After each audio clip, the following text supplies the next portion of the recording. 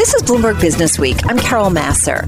Every day we're bringing you the latest news from the worlds of business and finance, plus technology, politics, so much going on in the world of politics, economics, and it's all harnessing the power of Businessweek reporters and editors. You can download Bloomberg Businessweek on iTunes, SoundCloud, or Bloomberg.com.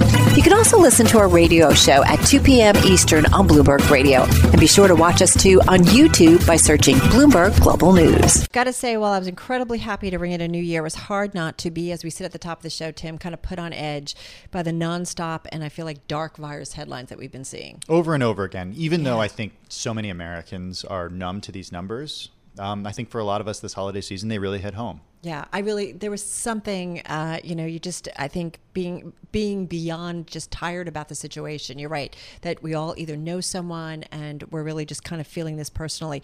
I do want to put out there that global coronavirus infections climbed above 85 million after daily cases in the U.S. soared to a record of nearly 300,000 following the New Year holiday. So just some numbers to set the tone.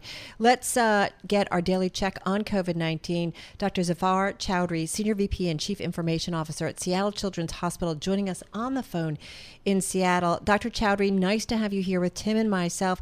It does feel like, once again, COVID is again out of control. How do you see it? Good afternoon, and thank you for having me on the show. Yeah, I mean, certainly we've seen an uptake in COVID spikes, but certainly in the state of Washington, we have had a good handle on the actions that we've been taking in terms of a healthcare system, in terms of protecting the public. So I think we're coping well in Washington state with it. I mean, you were so early to the pandemic. The earliest cases were in Washington. Yeah, absolutely. And so it taught us a lot, setting up emergency operations centers, certainly in our healthcare system, and keeping track of this on a daily basis, shutting down elective surgeries has all helped to bring us back on track. So and certainly for pediatrics, we've seen less hospitalization. Where do you think we are now as a country versus where we were back in February, March, April, May? Are we in a worse place now? I think we've learned a lot, but I think we have a long way to go. I think there's a lot of logistical things that we need to do in terms of vaccine dissemination and tracking people and continuing to follow the steps that we need to do in terms of social distancing, masking, etc. I don't think we're through the worst of it. I think it's sort of that curve of we're reaching that peak, and at some point we'll see that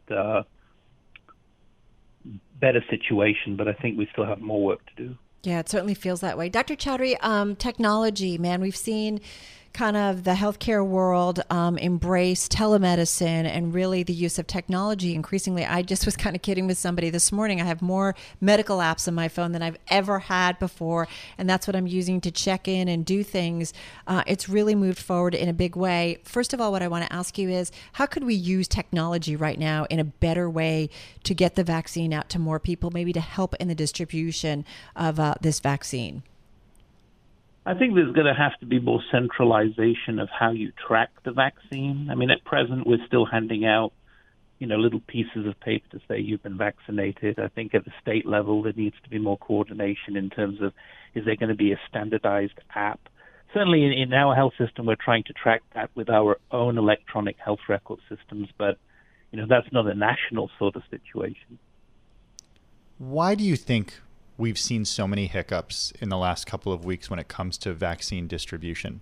So many people have so many questions. When am I going to be able to get this vaccine? Right. Who do I even call to get this vaccine? It's so like many no clarity. There's no clarity. And I know that varies by state, but in general in the United States, why has it been such a bumpy road? I just think it's something that we haven't prepared well for, right? I mean, it's that logistical nightmare of how do you get everybody vaccinated and the hundreds of millions of people. But we had the time to prepare. That's what's frustrating, I think, to a lot of Americans. Yeah, and I think it's been disjointed, hasn't it? In terms of every state has had a different strategy and a different plan. And information technology was probably going to be the way to pull all of this together, but then what you don't want is the situation you're describing. I now have to log into 1,500 applications to find out what's happening. And then there's also the equity issue in the country, right? Because not everybody has access to the internet or a smartphone or a laptop. So how would we cater for those patients that don't have those things available? Is there a conversation that you think we need to be having with the Trump administration and the folks in Washington so that we can all of a sudden make this work better and work out the logistical and distribution problems that we're not having that we need to? Well, I think my hope is at the state level we are having those conversations.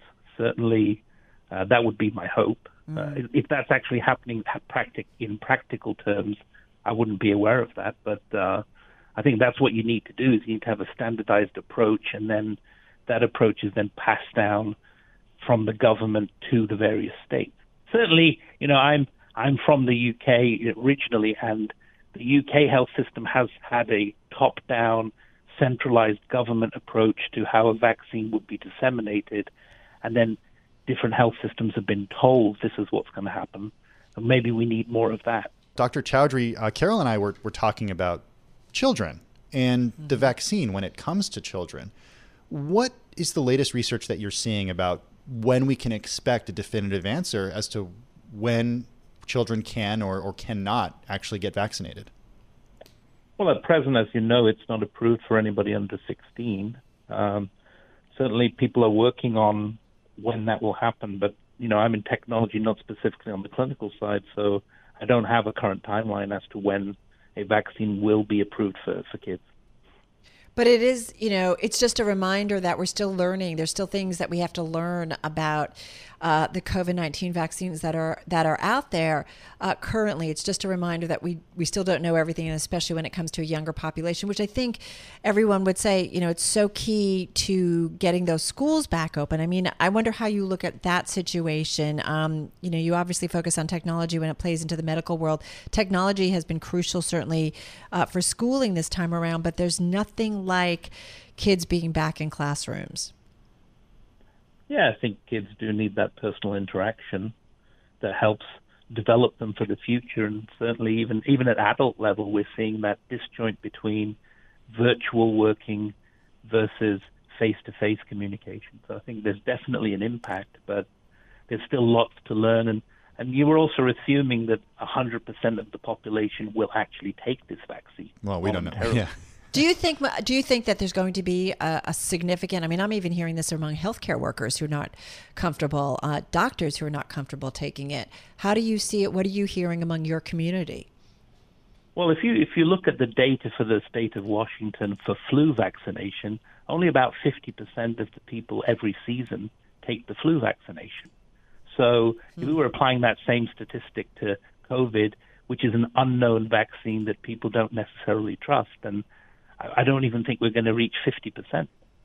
Yeah, I hope we don't see those numbers. I think the other side of that is that we could see, I think people are more concerned. A lot of people are more concerned about the effects of COVID than they are about the effects of the flu, despite what we heard from the president very, very early on in this pandemic. Dr. Chaudry, I want to talk a little bit about technology and the way that you've used technology to transform the patient experience at the hospital, especially with kids, because when kids are in the hospital and when anyone's in the hospital, they need to be around people who love them and people who support them. What changes have you had to make to visitation in the hospital, and how have you used technology to help bridge some of those divides? So certainly there's been an acceleration to digital transformation throughout healthcare because of the pandemic.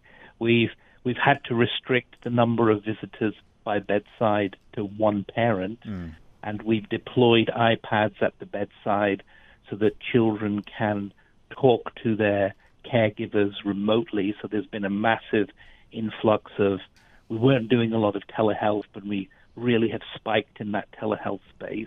And at the same time, we've made sure that the employees, not all employees, need to come in to work. So we've gone from almost 0 people working from home to over 4,000 people working from home now. Wow. And we've done that on a hyper-converged infrastructure with Nutanix. With what? I'm sorry, say that again? So the technology we've used is Nutanix hyper-converged infrastructure to allow all of this remote working and then enable telehealth and telemedicine with the hardware at the bedside. So there's iPads available to kids. That's really to access. Yeah, that's pretty significant. Yeah, it's just, interesting to see how, as they say, stress and strain often leads to disruption, and we certainly are seeing it playing out here. Dr. Zafar Chaudry, thank you so much. Appreciate it. Senior VP, Chief Information Officer at Seattle Children's Hospital, on the phone from Seattle. This is Bloomberg Businessweek with Carol Massar from Bloomberg Radio. Well, it's a New Year's tradition when we check in with Hindsight Capital, that is the mythical hedge fund, as only John Authers, senior editor for Bloomberg Markets and Bloomberg Opinion Columnist, can do. John is also author of The Fearful Rise of Markets, among some other books. He joins us on the phone in New York City, along with Bloomberg Businessweek editor Joel Weber, with us as well on the phone in Brooklyn. Hindsight Capital, I love this. It's the hedge fund that just gets it right. I just want to park all my money in Hindsight Capital. I know. How do we get in? Oh, that it were true, Joel. You brought this to our attention. We love this story. Yeah, it's an annual occurrence of John's, and one that we're just doing a modest adaptation for this forthcoming issue of the magazine. But John, I wanted to ask you, where did you originally get the idea for the conceit? Okay, the original idea was way back in 2008, the Great Crisis year, and I started getting really obnoxious emails come December from people claiming that they'd actually seen this coming and that they were making huge amounts of money. So I then, a lot of which I considered to be, blatant hindsight. So I then just tried with an exercise just with a Bloomberg terminal, seeing how you could have made money in 2008, almost all of which involved, betting short on stuff in 2008. There were very few things that actually made you any significant amount of money. Yes, people loved it. 3 or 4 people, I was working for the Financial Times then, but even Financial Times readers were, in several cases, dumb enough to write me letters asking for Hindsight Capital's address. And complaining bitterly that they weren't in the Bloomberg terminal. So was I sure these guys were legit? This is one of the few years I haven't had anything like that. I've generally felt the need to spoil the joke by mentioning up top that it was imaginary, now that I've grasped that people didn't realize that there was such a thing as a fund that could foresee the future and would make nothing but trades that more than doubled their money every year. So there we go. You're our own H.G. Wells. I'm thinking War of the Worlds, Hindsight Capital. Yes. Well, so John, let's start in Rio, where you decided to base Hindsight Capital this year. Why Rio? Rio is because the Brazilian real was by far the weakest currency of the year, and money illusion is a wonderful thing. The weaker the currency in which you're investing, the better it will appear that you have done. So the dollar actually had quite a poor year. The dollar flattered quite a lot of returns, but the real dropped by more than 20% against the dollar. So you could automatically juice up your returns by more than 20% just by doing that. So a number of if you invested in the FANG stocks, which we're going to come to later, the big internet platform stocks like Netflix and Google, you almost exactly doubled your money last year in dollars, and you made something like 140% in reals. And listen, first of all, go to Rio. Also, obviously, it's a great idea to shelter last year in Rio.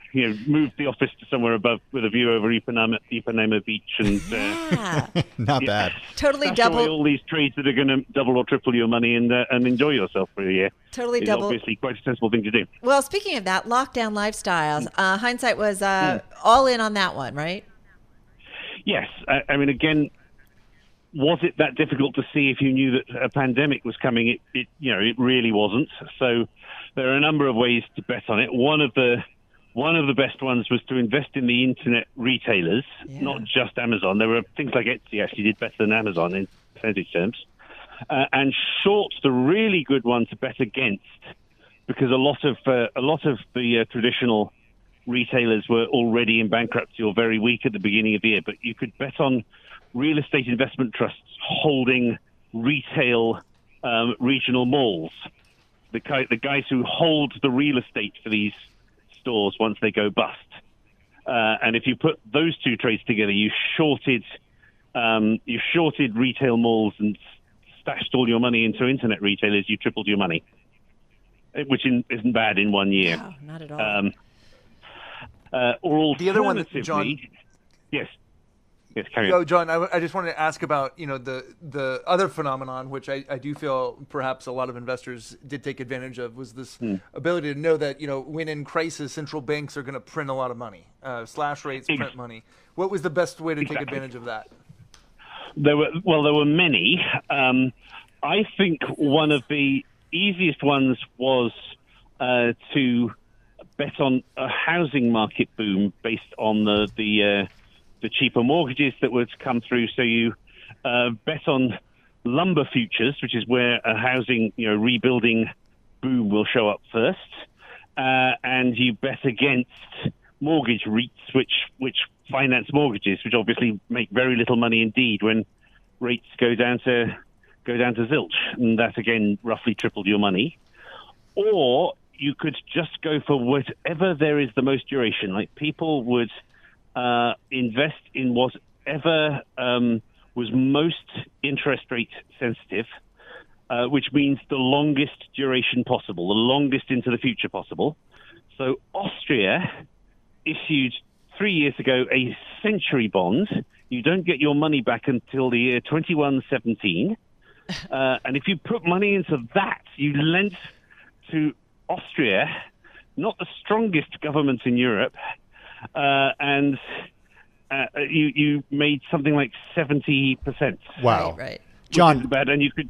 Sorry, yes. We don't have a ton of time left, and I just wanted to ask, you've been doing this for a dozen years at this point. What are the lessons we can glean from doing this at the end of every year? Like, what is the big takeaway for readers and listeners? People just don't know what's going to work? People don't know what's going to work. I think two things. One is when you see what is possible, you should just bear in mind that these are what would have worked, and often by definition they surprised people. So always cover your backside. Never expect to actually do as well as Hindsight Capital. The other one I would say is that it's not a fair benchmark for anybody. We all of us have to cover the risk that we might just be wrong. The other thing is, though, in all seriousness, have to have some confidence in your convictions. Sometimes it takes a while, but if you just really think through the macro logic, there's a pandemic coming. Asia will deal with it better. Europe won't, and central banks will print as a response. Most of these things, roughly speaking, you could have got 12 months ago. You actually didn't need a ton of hindsight this year. Like, you could figure it out, kind of how this was going to play out. So score for this one. But listen, who knows what 2021 will bring? But we're looking forward to what Hindsight Capital will be up to in the new year. John Authers, senior editor at Bloomberg Markets, Bloomberg Opinion columnist. Check him out on Twitter at John Authers, also at Bloomberg.com. Joel Weber, editor at Bloomberg Businessweek on the remote access from Brooklyn. This is Bloomberg Businessweek with Carol Massar from Bloomberg Radio. Once again, shares of Tesla bucking the overall market sell-off. Stock was up as much as 5.5% today on news that Tesla coming close to meeting its 500,000 vehicle deliveries goal for 2020. So let's get to the person who knows all things Tesla and Elon Musk. Bloomberg technology reporter Dana Hull are joining us on the phone from San Francisco. Dana, thanks for your patience as we were dealing with some live breaking news. So Tesla, man, it is up again, starting off the new year on a strong note. Tell us about the vehicle deliveries goal and what it really meant for the company. Sure. So Elon Musk had set a goal of delivering 500,000 cars in 2020. And then when the pandemic hit, people really questioned whether that was doable. Then it seemed like they were going to meet it. And on Saturday, Tesla released the numbers. They were just a hair short, like 50 cars. So basically the market is saying they met it. I mean, you can quibble with whether they really met it or not. But this is pretty extraordinary given the pandemic and given the fact that many consumers are kind of holding on to whatever savings they have. And it just sort of bodes well for the new year. It kind of sets them up. Now everyone is wondering what kind of guidance they're going to give for total deliveries in 2021. And we should learn more about that when Tesla reports earnings later this month. Right. So now it's all about the guidance, right, Dan? I mean, what are people looking for in terms of numbers, do you think? I mean, on the Q3 earnings call, Elon sort of hedged, but someone said, "Do you think you could deliver 800,000?" And Elon said, "Well, you're not far off." So people are thinking like at least 750, maybe 800, maybe 850. All of this depends on China and the Model Y. But you remember, this is also the year that Tesla is building new factories in Berlin and Austin. So they will have more capacity. And I think, one of the things that you're seeing some of the bears on Twitter mention is, well, of course they're delivering more cars. Now they have more factories. So, how is it, are they really still growing, or is it just that they now have more capacity? But, it's just been an extraordinary year for the company, and they're heading into 2021 in a very strong position. Yeah, totally. So what are your expectations that, what might be some of the main stories for Tesla? Because I do wonder, Dana, and this company, better than most. I do feel like Elon Musk is someone who can juggle a lot, but you are building, some massive facilities here in the U.S. or more massive facilities also in Berlin. And at the same time, you've got to make sure that output is kept up. And at the same time, you're facing, greater competition in the Chinese market, which is so important to your future. Like, how do you juggle all of that? So I just wonder what you're thinking might be kind of some of the big themes for Tesla this year. Yeah, I mean, I think the big theme for the year is just sort of scaling operations globally and relying more on the kind of bench of talent that he has at Tesla and other executives. It'll be interesting to see where Elon spends his time. I mean, he told Wall Street Journal right before the holidays that he has moved to Texas, where he's focusing both on the Gigafactory in Austin, but also, SpaceX has huge projects underway in terms of building another rocket called Starship. And so he's going to be spending a lot of his time in Texas. I think in terms of products, the next big things for Tesla are the rollout of the technology that they call full self-driving that regulators haven't fully approved yet, and the Cybertruck. I mean, this Cybertruck is apparently coming later this year, and the fanboys are very eager for any details on that. And then, I think it'll be interesting to see what other markets Tesla enters. I mean, obviously China is the world's largest auto market, and that's going to be critically important. But, we've heard a lot of noise about Tesla entering India and Israel and potentially South America. And so if you look at the global map, there are a lot of markets where Tesla doesn't have any operation. So how are they going to grow in terms of just entering new countries? Yeah, and I wonder too, just about in terms of keeping up this momentum here, because for so many years, Dana, it was this supply problem, right? The interest was there, the demand was there, but the supply wasn't necessarily there. So how do they keep growing that? How do they keep growing these numbers to satisfy investors who have sent the stock higher by what in 2020, 743%, as you note in your article? Yeah, it's pretty unbelievable. Crazy. I mean, so that's the fundamental question, right? Like for years, Musk said that the problem was production. We're in production hell. We're having all these issues. They struggled to ramp up the Model 3. But then basically they figured it out, and now they've introduced the Model Y. And as far as I can tell, the Model Y, production ramp has been okay. I mean, there's a lot of stuff on Twitter about roofs falling off and these panel gaps, and but you don't want to hear that when you're getting a car. Not good. But fundamentally, they seem to have gotten the production straightened out. So then the question was like, well, what really is the demand for this car? And in a pandemic, are people really going to be buying these cars? And it sounds like the truth is that actually in a pandemic, people are more inclined to buy cars because they're worried about taking public transportation. And I just can't hammer enough. Climate change is so real to so many people now. I mean, the entire West Coast was on fire all summer. And so you have people that are saying, my next car is going to be an electric. And, Tesla continues to try to drop the price as they, improve their manufacturing and drive down the battery price, the car will become more affordable to more people. People always ask me, why don't I drive a Tesla? And the truth is that I don't drive very much because I usually take transportation, but also I've been working from home since March, so I'm not in the market to buy a new car. But you're seeing more and more people buy Teslas outside of their home state of California. You saw a lot of people take delivery in the last quarters of the year, and then remember too that there's this army of retail investors who have gotten grown wealth by investing in the stock, and now they can afford the car, where maybe previously they couldn't. That's a good point. Yeah, listen, we as a family, we think the next car, we want it to be an EV or something that isn't an alternative vehicle. But I guess EVs are the only choice. You can't do hydrogen cells yet. Not yet. That's not there. All right, Dana, always a great catch up with you. Dana Hall, she's technology reporter at Bloomberg News, on the phone from San Francisco. And as we mentioned, Tesla shares up about 3.5% as we speak. I'm driving in my car.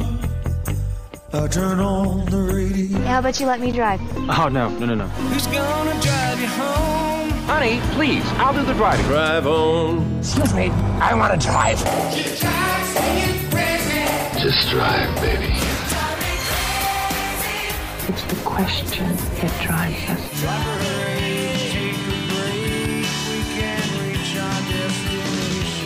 This is the Drive to the Close. That funky music will drive us till the dawn. On Bloomberg Radio. All right, first trading day of 2021. We're just a few minutes away, about 10 minutes away from that closing bell.